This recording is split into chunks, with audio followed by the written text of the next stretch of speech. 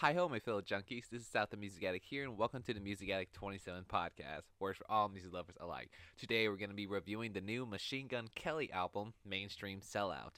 This is the sixth studio album from Cleveland rapper turned pop punk superstar Machine Gun Kelly, aka MGK, following up after his 2020 breakthrough pop punk album, Tickets to My Downfall, which kind of helped a little bit of a revivalism in the pop punk sound a little bit, but adding some trap influence a little bit with some hi hats and trap like productions. Even having Travis Barker on that album to kind of pull in that little pop punk vibe really kind of works out.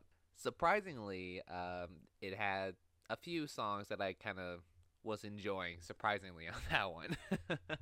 But yeah, other than that, this album kind of helped revive the pop punk sound a little bit too.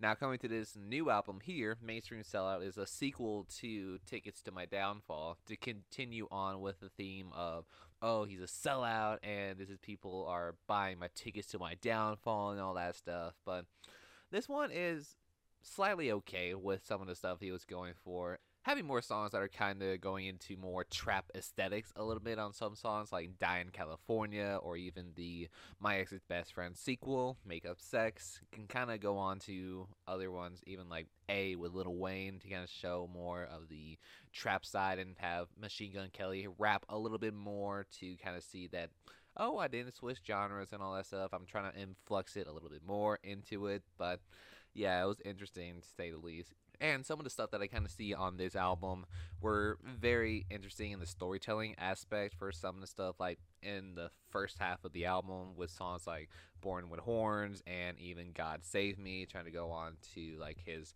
personal struggles in a sense. Songs like 5150 can kind of go into more of the mental health point of view, which is kind of an interesting topic to see Machine Gun Kelly going into for a song. And other songs that he did, like on Hotel Diablo, kind of works well with the idea on it too, and surprisingly makes it somewhat catchy, even though the ideas and lyrics on there can be kind of interesting to say that too. And there's some other songs that I kind of see the direction he was going to, but the idea is just a little iffy, especially for the song Sid and Nancy.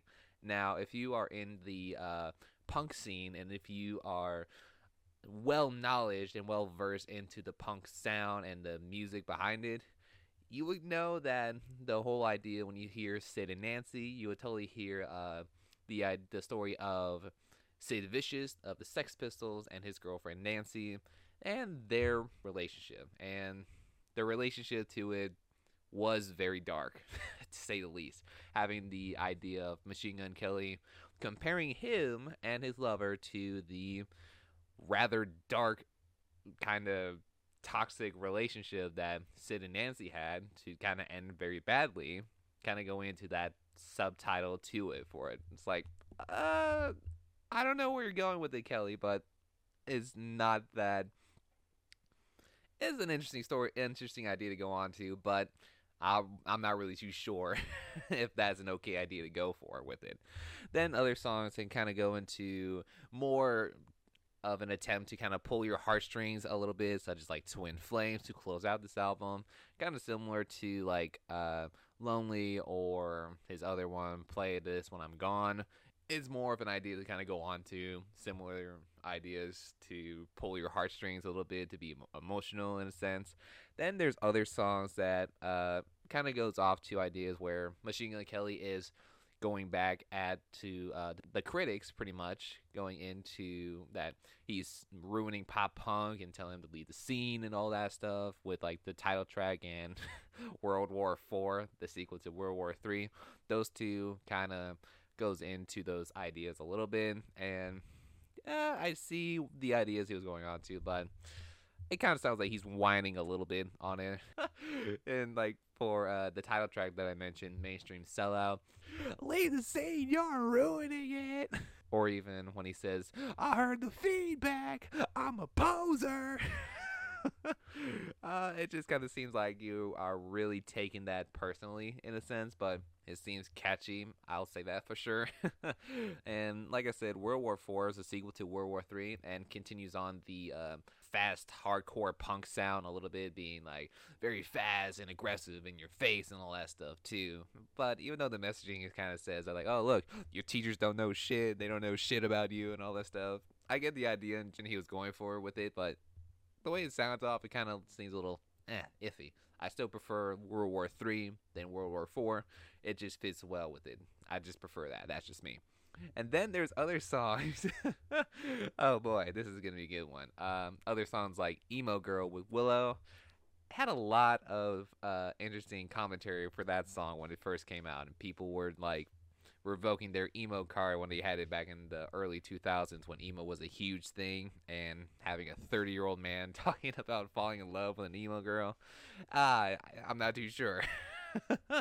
But it seemed to work well with Willow though, because it fits the ideas that she was going into with her contributing to the song. It really works well with her. I'll say that for sure.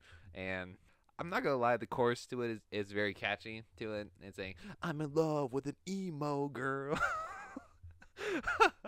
But yeah, when that whole song itself is just some other thing that most people either hate it or just love it for the chorus and all that stuff. It just seems a little weird.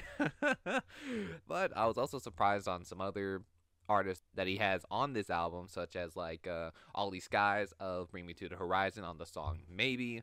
It does really channel in the early sound of Bring Me to the Horizon a little bit from Ollie. Kind of seeing a nice little nostalgia for people who listened to Bring Me to the Horizon back in their early days with their earlier works. It seems a little genuinely nostalgic, to say the least, even though it seems more of a Bring Me to the Horizon song featuring Machine Gun Kelly. It just seems to kind of be bodied out to it in that sense. It was pretty decent. Then some other ones that also have other artists like Gunna and Young Thug and Lil Wayne on this album. It was kind of surprising. I really do see the ideas on there too.